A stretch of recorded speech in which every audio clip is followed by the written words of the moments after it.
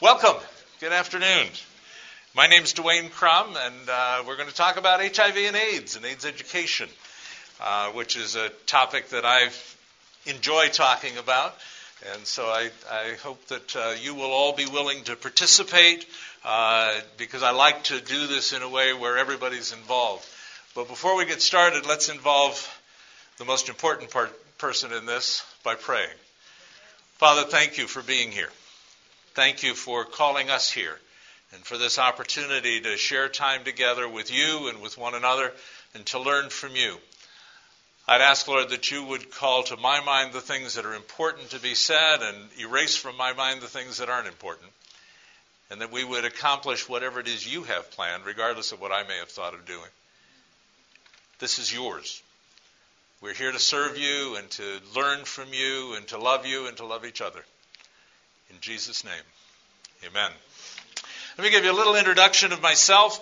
I'm going to trip over this thing and probably kill myself. Anyway, I got involved in studying HIV and AIDS back in 1985. Not because I wanted to. Actually, it was against my will. I'd been working on a temporary assignment with the Billy Graham team, and a friend of mine knew it was temporary and called me one night and said, "Have you figured out yet what you're going to do next?" And I said, "No." He said, "Well, I met a United States congressman today." And I said, "Really? I've never met a congressman."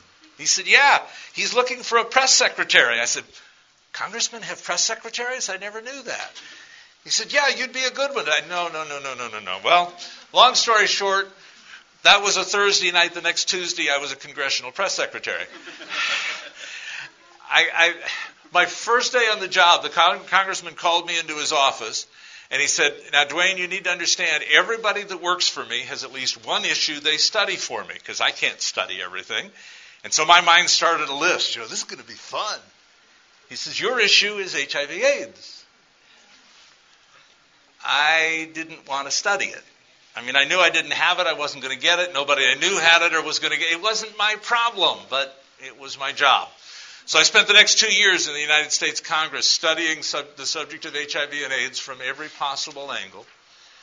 And then I left to go to work for an evangelist who also does high school programs out of Fort Worth, Texas. And I thought, this will be great. We can do evangelism. I'll go to the schools with Dave, and I can forget all about AIDS.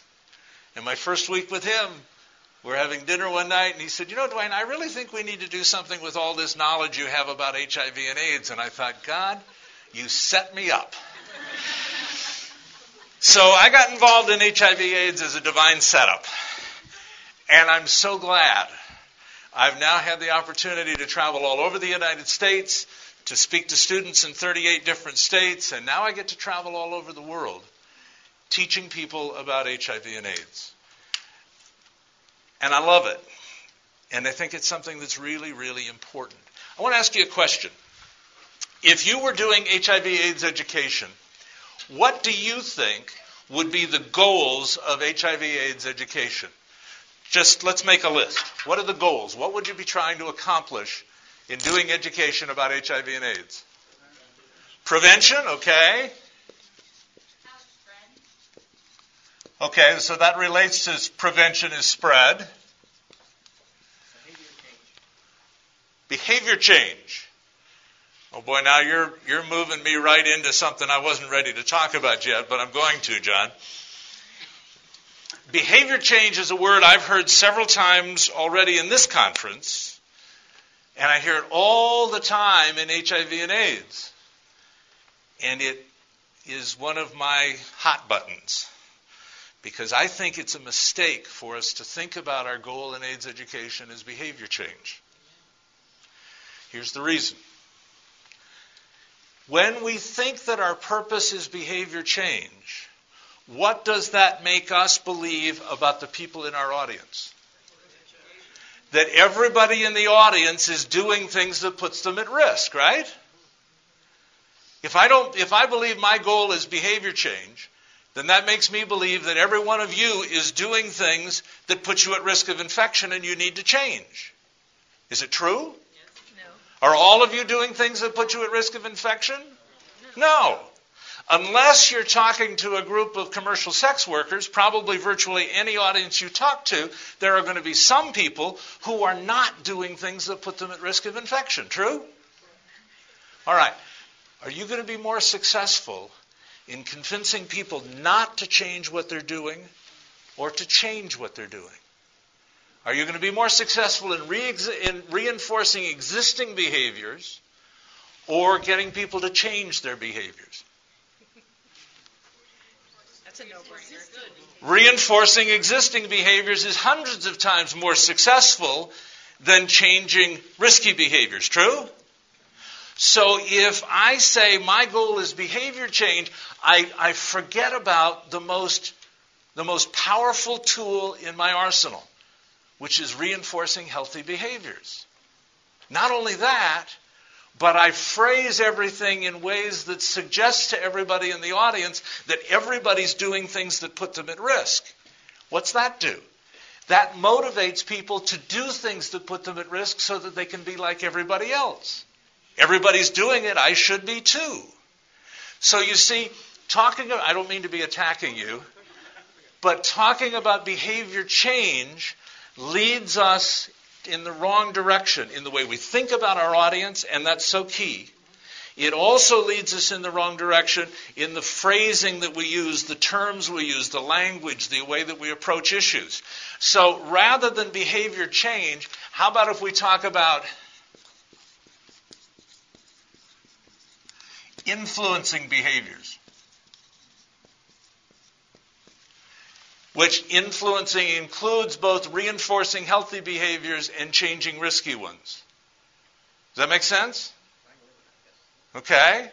What else? What other goals do we have in HIV education? Decreasing stigmatization. All right, stigma. We've got to overcome stigma and the discrimination that flows from it. Right. There's huge problems. Stigma is one of the number one reasons that HIV continues to spread. Yeah, it plays a huge role. What else are we trying to do in HIV education?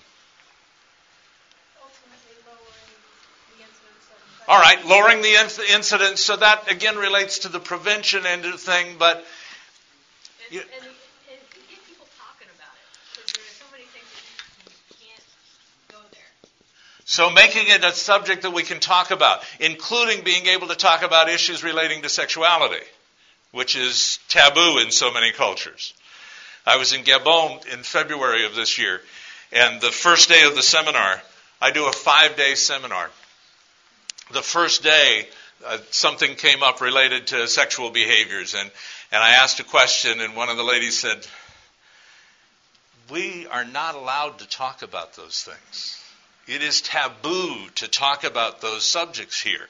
So we spent a lot of time talking about why is this taboo, and why is it important to be free talking about these issues. And it was fascinating, because on Wednesday of that week, my wife and another gal were with me, and I said to the women that were participating in the seminar, I said, "Now there may be subjects that you've been uncomfortable talking about because of the men here, and that you would like to get together with these two ladies and just talk among yourselves as women about some of these issues that aren't comfortable talking about with men in present."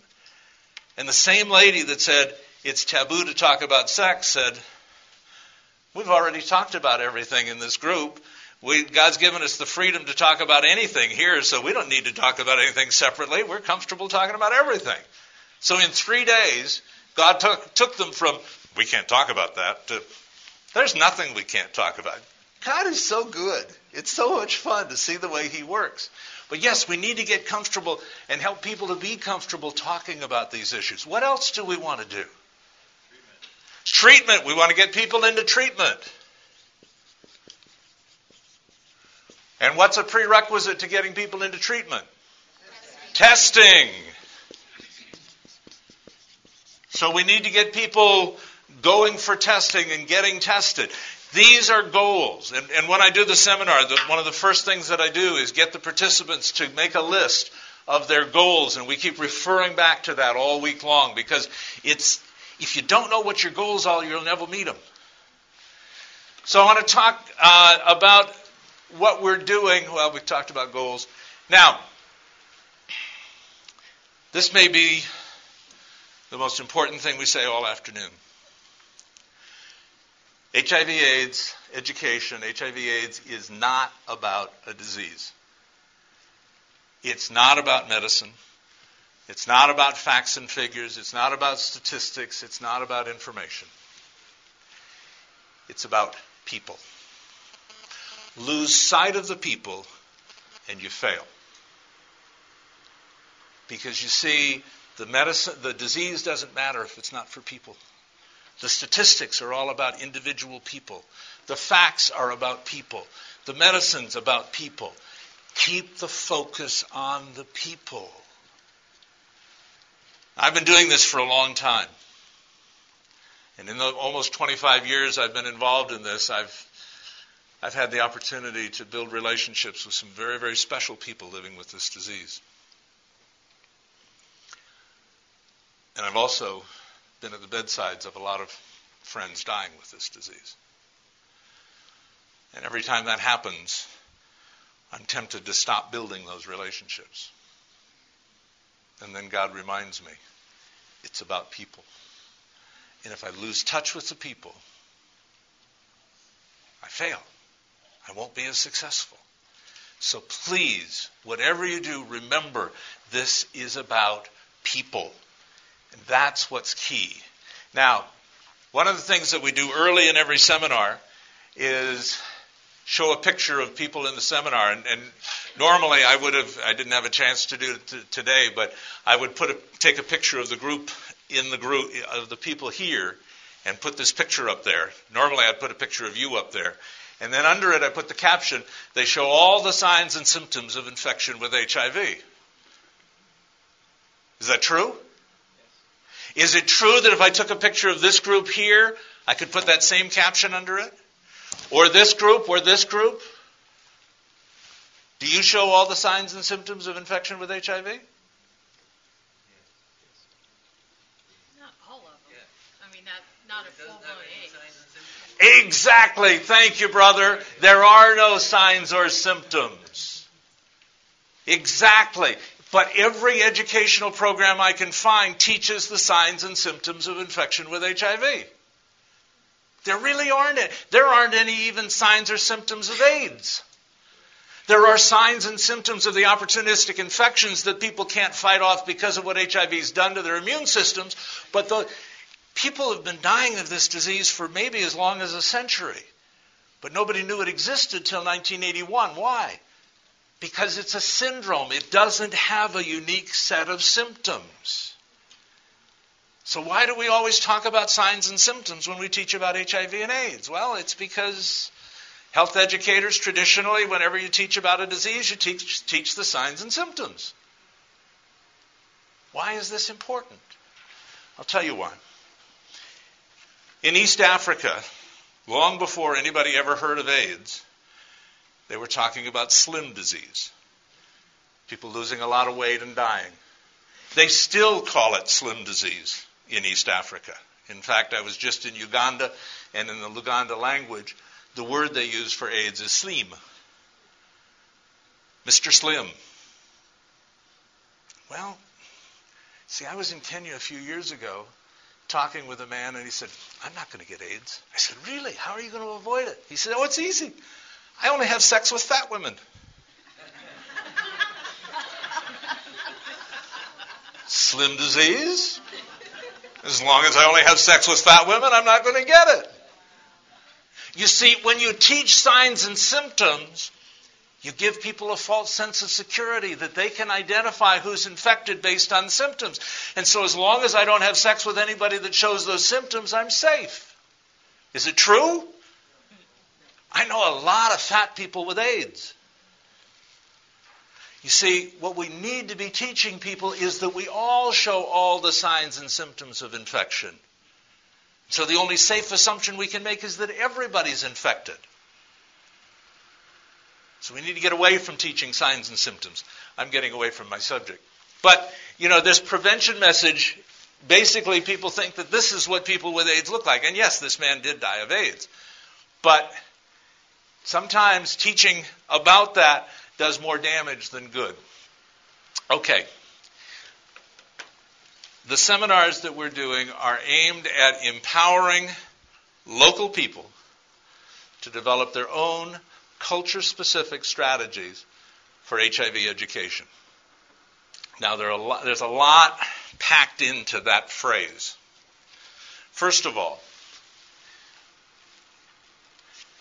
the key to HIV education is not information, but motivation.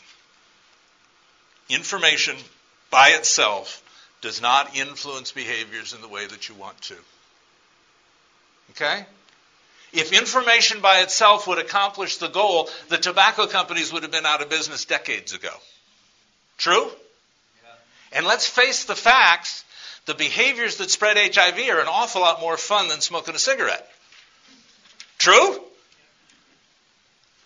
You have to motivate people if you want to accomplish these goals. Well, you see, effective motivation always comes from inside a culture, not from the outside. I travel all over the world. I've done seminars in 11 countries in the last 3 years. Every time I go, people say to me, well, Dwayne, you're going to Kenya and Uganda. How do you motivate Kenyans and Ugandans? And I say, I don't have a clue. I have no idea how to motivate people in those countries. But they know how. So what we need to be doing is empowering them to figure out what they can do to motivate their own people. Rather than, and one of the reasons that HIV education is failing around the world is because we Westerners seem to think that we have all the answers. We know the way to do things. So we'll develop curricula, we'll develop materials, we'll take them to them, teach them to use them. And they use them exactly the way they're told. And what's the end result? Their audiences say, that's good for the people that wrote it, but it doesn't apply to the way I live. It has to come from within the culture.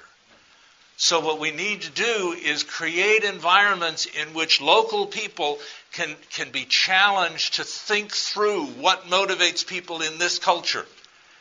So rather than a teacher, I'm really more of a facilitator. And I get to eavesdrop on all of these conversations about their cultures. And what a blessing. The things I get to learn are amazing. Like I was in Kenya last year with the Maasai. And they were saying one of the things that spreads the virus is female circumcision, female genital mutilation. Well, I knew that often that's done ceremonially with on a series of women at the same time without disinfecting the cutting instrument.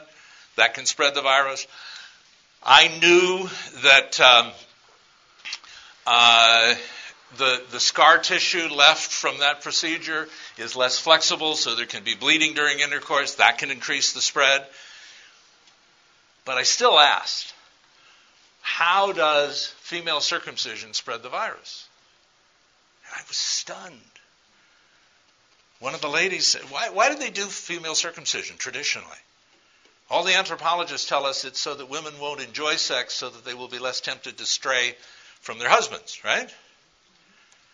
One of the women said, when a woman's clitoris has been removed, she never achieves orgasm, so she's always looking for satisfaction, so she looks outside the family, outside the marriage. In other words, female circumcision is motivating women to have sex outside of marriage, which I'd never heard before. Isn't it fascinating? Some of the things that we learn when we have a chance to listen to people talking about their culture. So that's what I get to do in these seminars. There are differences between cultures, and those differences will shape the methods of communication, but the content needs to be the same. We need to make sure that people get the right content, get the messages that are necessary. Key elements include accurate information. The extent of inaccurate information that's out there is staggering.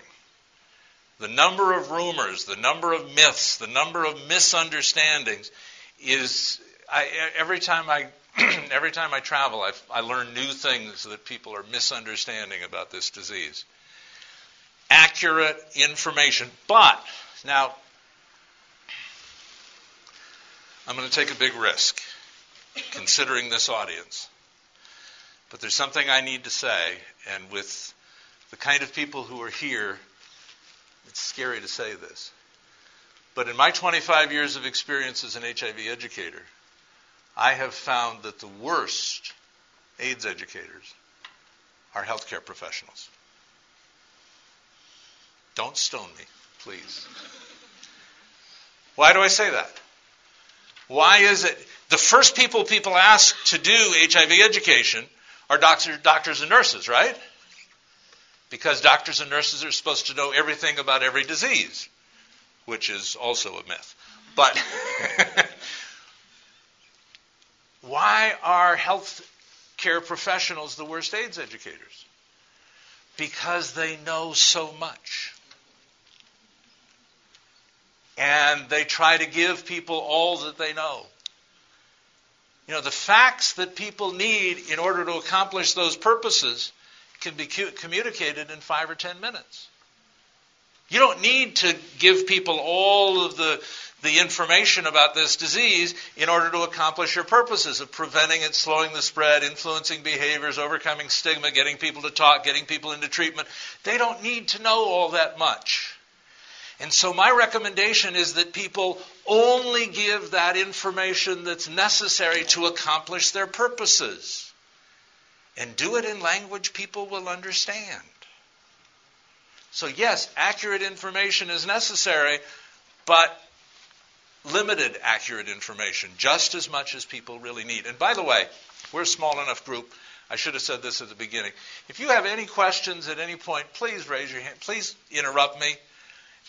Any questions, any comments at this point before I go on? Really? Yes? We haven't mentioned anything about condoms. Oh, we'll get there. We'll get there. Any questions about what we've talked about so far? Yes, sir. Can you elaborate on female circumcision? Female circumcision, what about it?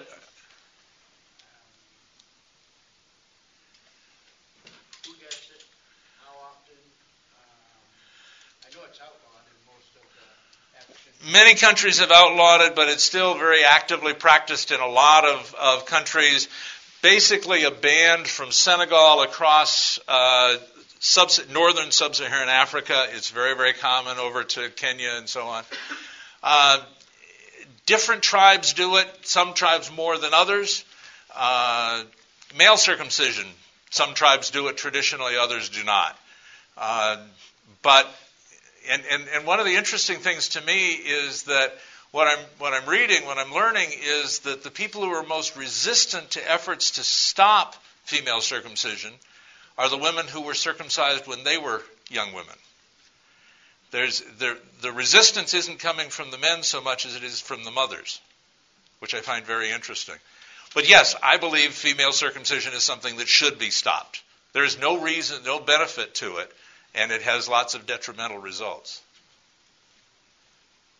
Does that respond to your question? Yes. Well, from what you said, though, it almost sounds as though you also were saying that women enjoy it. No, I'm not saying that they enjoy it. My understanding is that they tend to want their daughters to be circumcised because they fear that if they don't get circumcised, they won't be able to be married to the man that they want them to marry. It's necessary. The mothers still believe it's necessary, even though the men say it's okay not to. The mothers still fear that the daughters will not be able to get into the relationships they want. Yes? There's also peer pressure. I've worked in Ethiopia. Okay. Tribes there do it, some don't.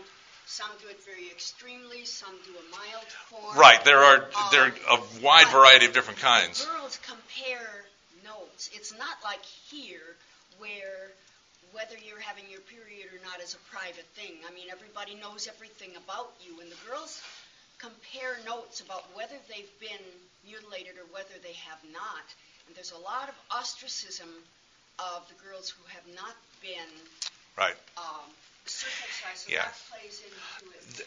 And again, the children are sometimes youngsters are circumcised, but in one of the tribes in Ethiopia, they do it on a girl's wedding day. Yeah. So, See, this is another example of why, or of a setting or a subject on which we need to go beyond just giving people facts, and we need to be getting into the culture, and the motivation for stopping female genital mutilation has to come from within the culture, from people who understand it and who can deal with all of these other issues in order to bring it to reduce the number of women that are getting it, and the pressure to get it, and all of that kind of thing. But yes, it's very, very important that we do that. Okay, then we've already talked about motivation is critical. And by the way, when HIV education is done, what's the primary motivator that's used to motivate people to influence their behaviors? What's the motivator that's most often used in AIDS education? Fear. Exactly. Fear of disease, trying to scare people out of getting the disease. Pictures of people emaciated and all of those kinds of things. Does fear work? Not over time. It may work for a short time, but over time it wears off. And remember, when we're talking about influencing behaviors relative to HIV and AIDS, we're not talking about influencing behaviors for a one-time decision. We're talking about influencing behaviors for a lifetime. We're talking about life choices, not momentary choices.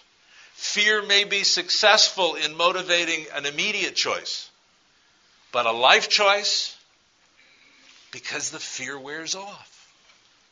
You find reasons to deny the fear. Fear doesn't work. We need to offer positive motivation. That's why we call our organization HIV Hope, because the motivation has to be based on hope. It needs to be giving people a reason. You see, it's all based on focusing on the future.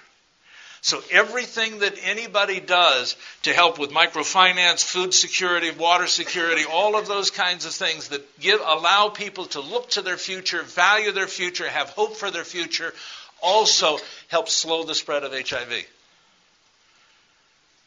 People need hope. And you know what? The choices that keep you from infection with HIV, basically saving sex for marriage, avoiding the abuse of alcohol and other drugs, those choices were brilliant choices long before anybody ever heard of HIV or AIDS. The motivation for making those choices is so much more than just avoiding HIV and AIDS. The benefits that come from saving sex for marriage are so great that even if HIV didn't exist, it would still be a great idea. But nobody's talking about that. We need to be talking about the fact that the way to really experience abundant life, John 10:10, including abundant sexual life, is to save sex for marriage. Is that what you see in the media? Is that what movies and television tell us? No, movies and television tell us that the people that are enjoying sex the most are people who are having sex outside of marriage, right? What's the research tell us? The research tells us that people who are faithful in marriage have sex more often and enjoy it more than people who are not. But we're not hearing that. That news needs to get out. One of the questions that I always ask in the seminar, I ask people, what are the things that motivate people in your culture to save sex for marriage, or to have sex outside of marriage, either before marriage or not be faithful in marriage? And that's an easy list to make. They can come up with all kinds of things that motivate people to that. Then after we've put together that list, we say, okay, is everyone in your country having sex outside of marriage? Well, no, of course not. Why not? What's motivating people in your culture to not have sex outside of marriage? How many of you have ever really thought that through? What are the things that motivate people in our culture to not? I did this in a seminar in Thailand at a Bible college, and the students could only come up with one answer. And that was because God said so. And so we talked about that for a long time. I said, now did God sit up in heaven when he was creating us and flip a coin and say, if it's heads, I'll tell them to save sex for marriage. If it's tails, I'll tell them to have sex with everybody they can? Was it by chance that God told us to save sex for marriage? No. God told us to save sex for marriage because he loves us. Because saving sex for marriage is where you enjoy it the most. God created sex as a gift to us for our enjoyment. He wants us to enjoy it. So there are hundreds of reasons, benefits that motivate people to save sex for marriage. So motivation is really, really key. We've already talked about behavior change or influencing behaviors, thanks to John. Jumped us ahead. But you see, one of the things that I like to do when I do seminars, I never pass out an outline and I never pass out notes for people to, outlines for people to fill in the blanks. Number one, because I never do things in the same order. I take them as I did with your question, and whenever the audience brings up something, that's when we deal with it. So we're constantly adjusting the order of things. The other thing is, if I hand out to you an outline and some statements and you fill in the blanks, I'm deciding what's most important for you to remember. Does that empower you? No.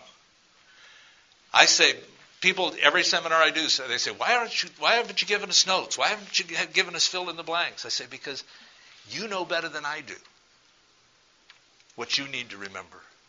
You know what's important for you. You decide that. I want you to start with a blank sheet of paper and just you put down what you think is important. That's empowering, right? Questions, comments? If I don't break this cord sometime today, I'm going to be amazed. Okay.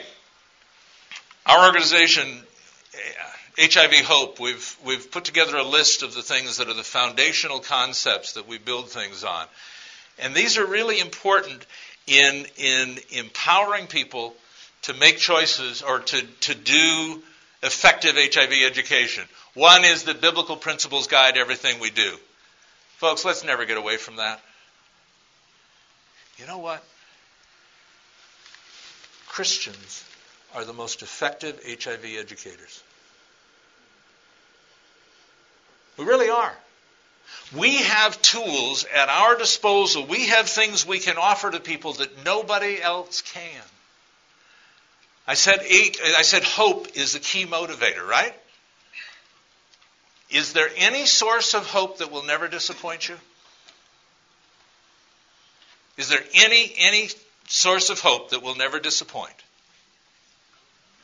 You know the answer to this question. Is there? Yes. What is it?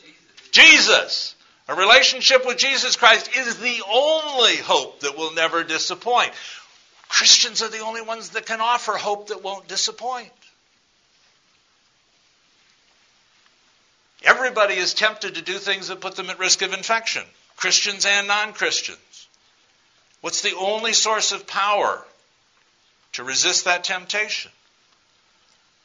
It's the power of the Holy Spirit who indwells us.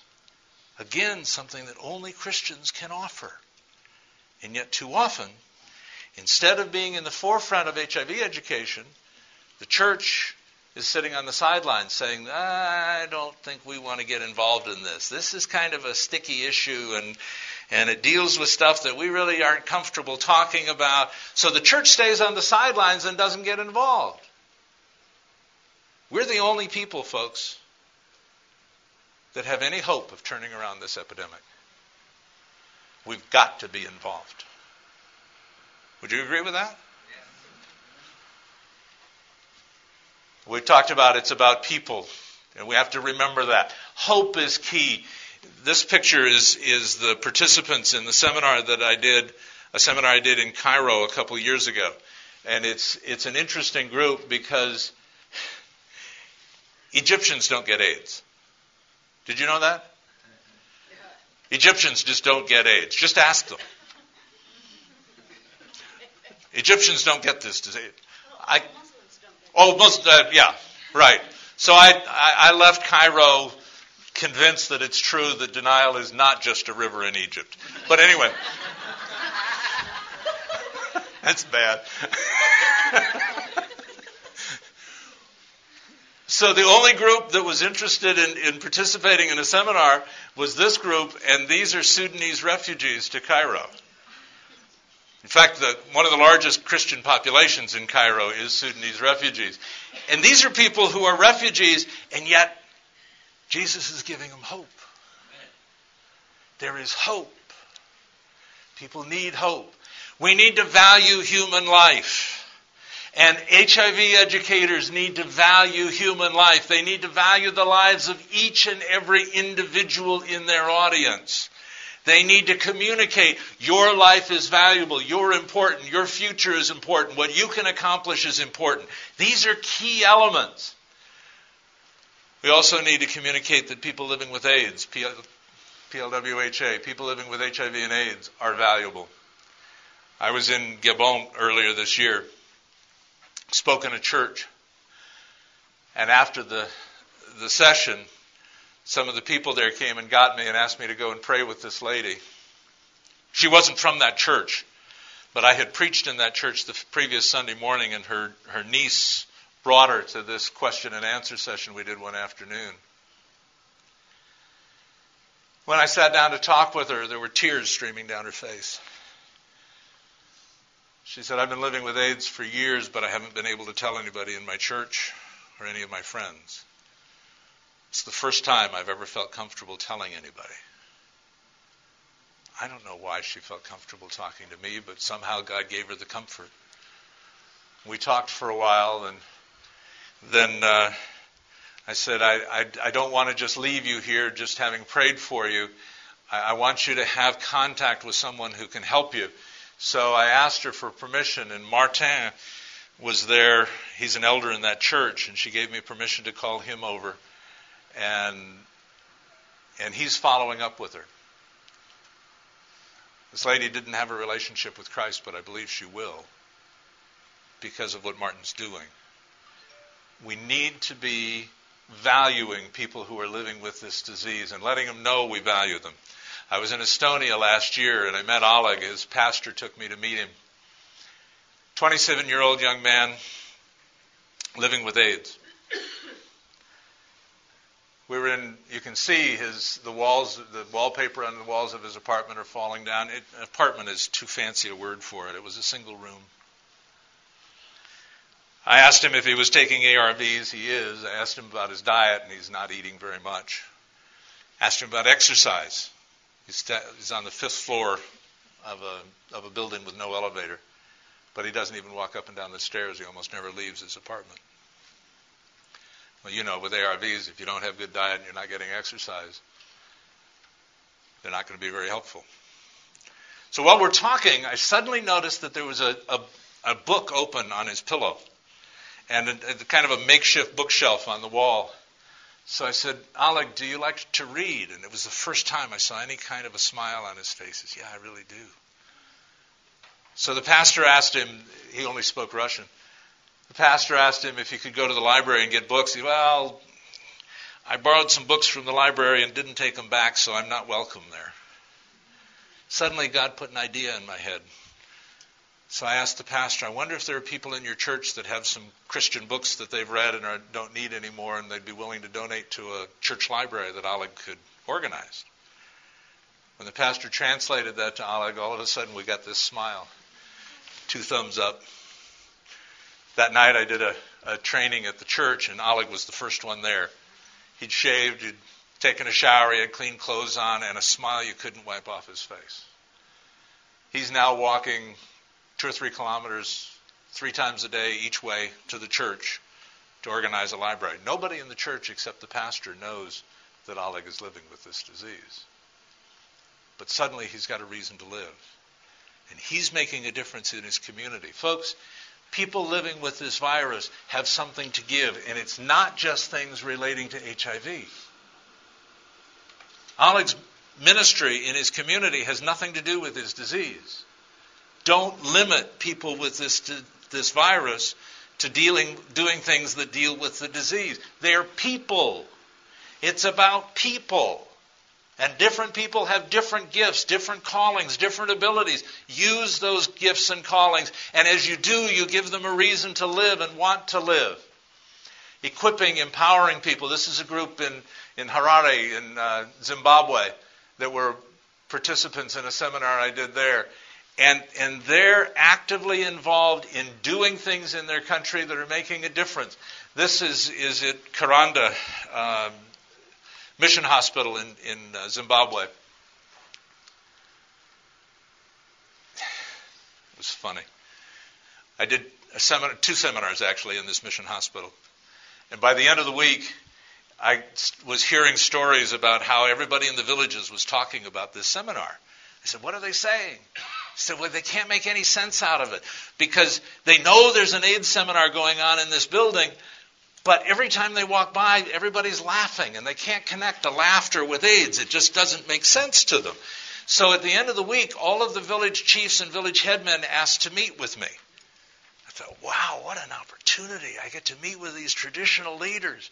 I had a couple hours with them. So we went over the basics about AIDS and answered their questions. And then I looked at them and I said, you have tremendous influence over the people in your villages.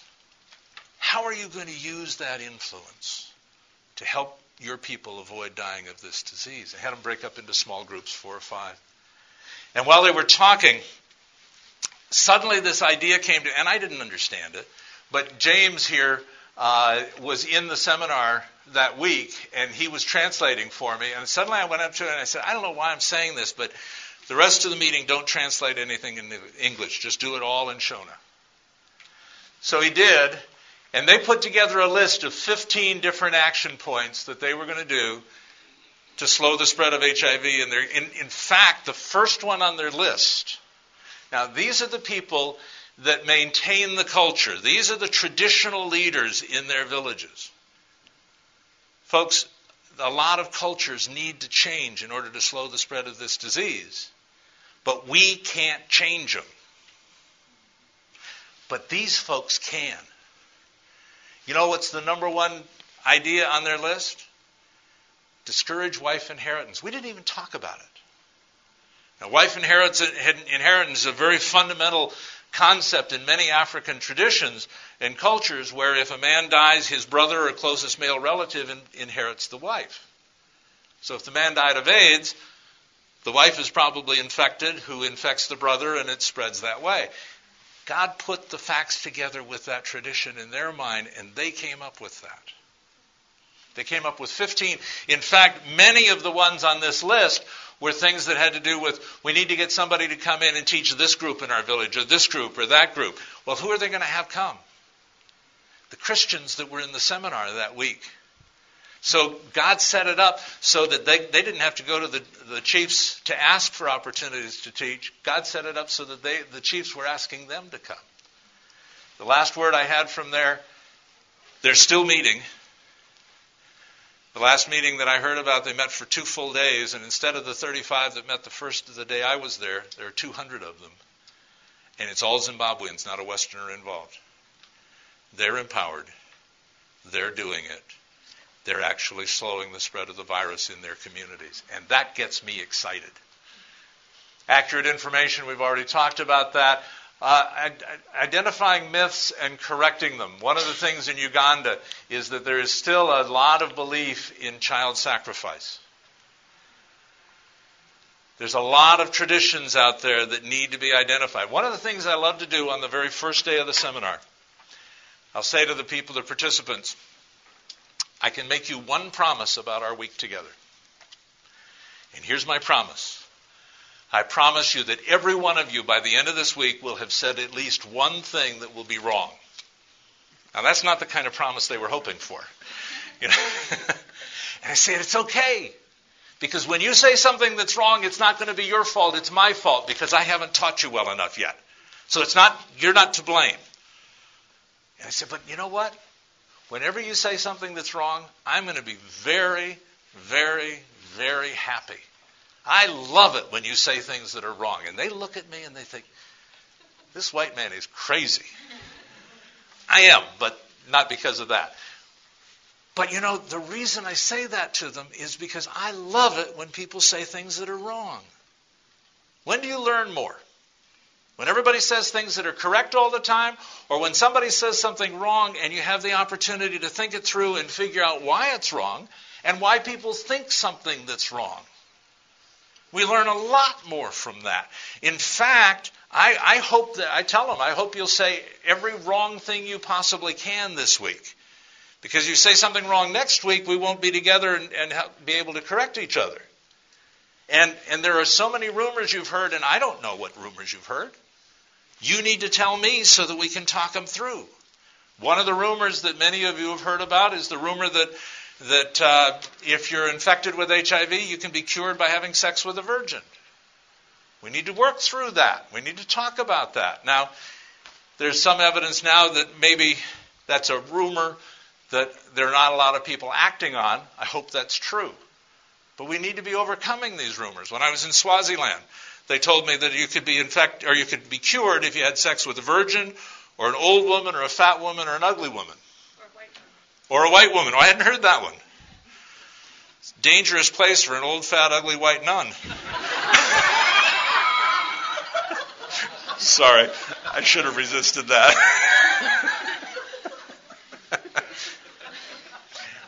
We need to be overcoming stigma. What's stigma? What is stigma? Looking at other people like Somebody in Uganda in a seminar a couple of weeks ago said it's pointing the finger at somebody. It's identifying somebody as different from me. As an example of it, I told them, when I first got off the airplane, and as long as I've been in Africa, I have been stigmatized. I said, really? I said, yeah, there's a word I hear everywhere I go. I said, Mzungu. Those of you that have been in Africa, there are various versions and different in languages, but it means white person. And everywhere you go, you hear that word. In the tourist market in Kampala, there are T-shirts that say, "My name is not Mzungu." Stigma is not necessarily a negative thing, but it's something that identifies you as different. Now, in the case of HIV and AIDS, it is something that's negative. What happens as a result of stigma? Discrimination. Treating people differently. And the discrimination is horrific in many cases. What happens as a result of it? People don't get tested. People don't take medications. Susie Snyder, in her seminar this morning, her breakout session this morning, was talking about with the Maasai, one of the things that they do because of nutrition problems, when somebody is diagnosed as having HIV, they'll give them some food. People actually refuse to take the food because anybody coming out of the clinic carrying a bag of food is assumed to be HIV positive. They would rather not get the food than have people know that they're infected. That's huge. Imagine what that's doing to the spread of this disease. How do you overcome stigma? First, you help people identify why it's stigmatized. You need to talk that through. But I think the most effective way to overcome stigma, if you can do it, is to find somebody who's living with the virus who's willing to stand up and say so and let people know and let people get to know somebody as a person. Discrimination is something that involves treating somebody as a member of a group that's different from you. Suddenly, when you get to know somebody as an individual, it takes that away. So one of the keys, one of the most effective things that we can do in HIV education is finding people who are willing to self-identify as living with the virus and getting them to come and answer questions and help people to think it through. Yes? Would that be true? Because I know Americans are less stigmatized than Africans. Would it be true if we brought an American over? Or would it be better if Africans stigmatized? Is it better to have the person living with the virus be somebody that we would bring from America or to have somebody who's local? It's Not better as much as would it be effective at all to have somebody who's American? It would not be as effective to bring an American living with the virus because you want it to be somebody that they can identify with. Somebody who is as close to them as possible. Also, it's always best to pick somebody who doesn't fit the stereotypes about somebody who's infected. So if the belief is that only men become infected, if you can find a woman, that's great. In the United States, if the belief is that only men who have sex with other men get infected, get a woman or somebody that's heterosexual. You know, anything that you can do to break down the stereotypes will help. Great questions. Yes? Yes, I just like to give a quick testimony. All right. I live with HIV/AIDS myself, and I was not a believer. I was a drug user, living in the street. I didn't think Christ would love me because I was affected with HIV. It was my physician that came to me and told me about Christ. I accepted Christ right there. And today I travel all over the world. I travel to Africa quite frequently. I was just in Uganda. And the thing that I find is that to say that Christ loves me even though I have AIDS. Because for a long time, people that have AIDS feel it's a punishment. And they're being punished. They're not being punished. Christ loves you just as much. You still have that freedom through Christ. Jim, thank you. Thank you for sharing your own story. That's a blessing. I appreciate that. Were you all able to hear him? Yes. Okay. I want to try something. Would you help me for a minute? Come up and help me. I want to try something. I want to do a little bit of a role play, and you look like you'd be a good actress. So, are you a good actress? No. Oh, I'm sure you are. Come on. In our little role play, you and I are friends, and you found out that you're infected with the AIDS virus, and you've decided I'm somebody that you can trust and tell me that you're living with it. So we meet somewhere, and you're just going to tell me that you're infected. So, what's your name? Jan. Good friend, Jan. Hi, Jan. How are you? Oh, not so good. Really? What's the matter? Well, I don't know. I kind of feel like I need to talk to someone. Okay. Maybe you. I would be honored. Well, but you can't tell anybody. You can trust me, Jan. I mean, not anybody. Okay. But I saw the doctor today. Really? Is there something wrong? What is it? Well, and I mean, you can't let anybody know. Okay. But I have an infection. Oh, really? What kind of an infection? Is bad it one. Swine flu? Not yet. No, worse. What? Much worse. Worse than swine flu? What is it? No, you're going to probably not like me anymore. I like you, Jan. Okay, I have that AIDS virus. You have the AIDS virus. Don't say it out loud. I'm sorry. Jan, Yes. how can I help you? I don't know. I want to be your friend, and I'm not. I don't know. It's if not it's going to still- change our well, friendship. Yeah, I don't know. No, it won't. All right. What did I do when she said she had the AIDS virus? I didn't gasp. Okay. What else did I do? Didn't overreact. What else did I do? You went forward towards the folder. You didn't back up. Actually, I did. Yeah, you did. She saw it. You didn't. One of the first things I did, actually the first thing I did when she said it, was that I took a half a step back. And you know, I know. And you saw it. You didn't see it, but she did. How did it make you feel?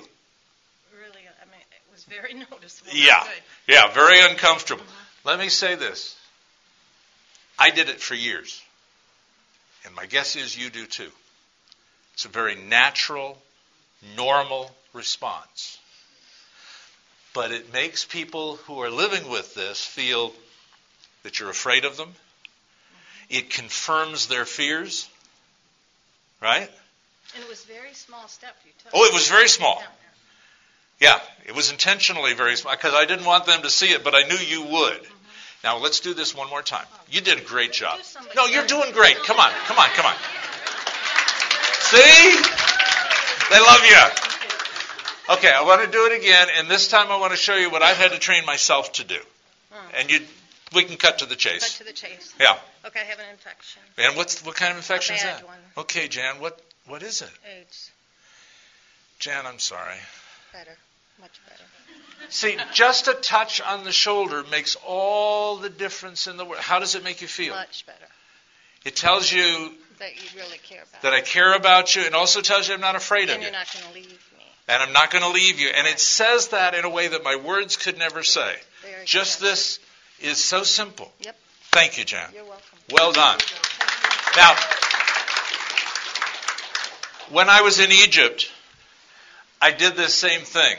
And the man I asked to play that role is this man down in the front who is a physician. And he got up, and I told him what I wanted him to do, and he sat down. He said, I can't say those words. I asked this gentleman to do it. It took him 10 minutes.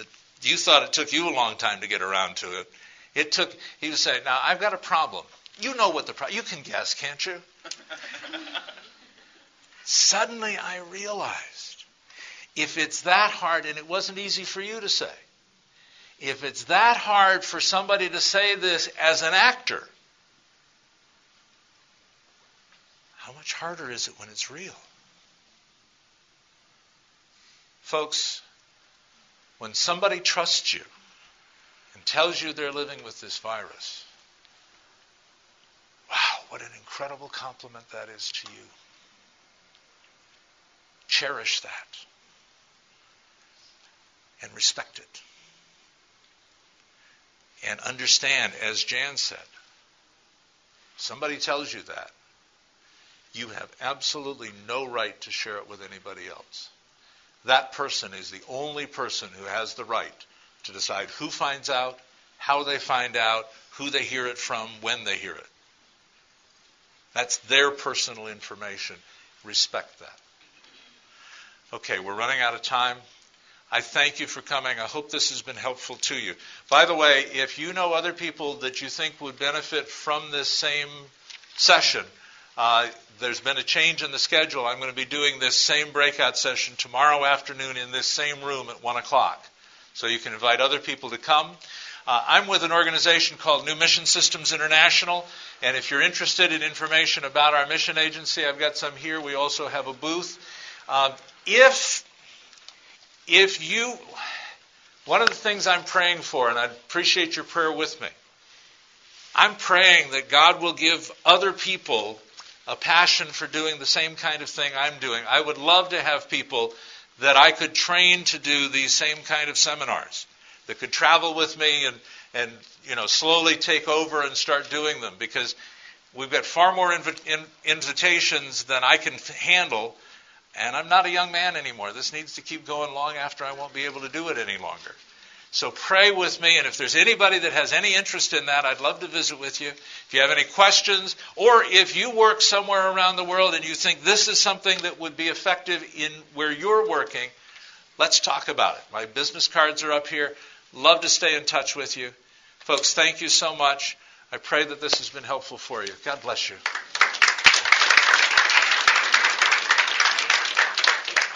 Questions?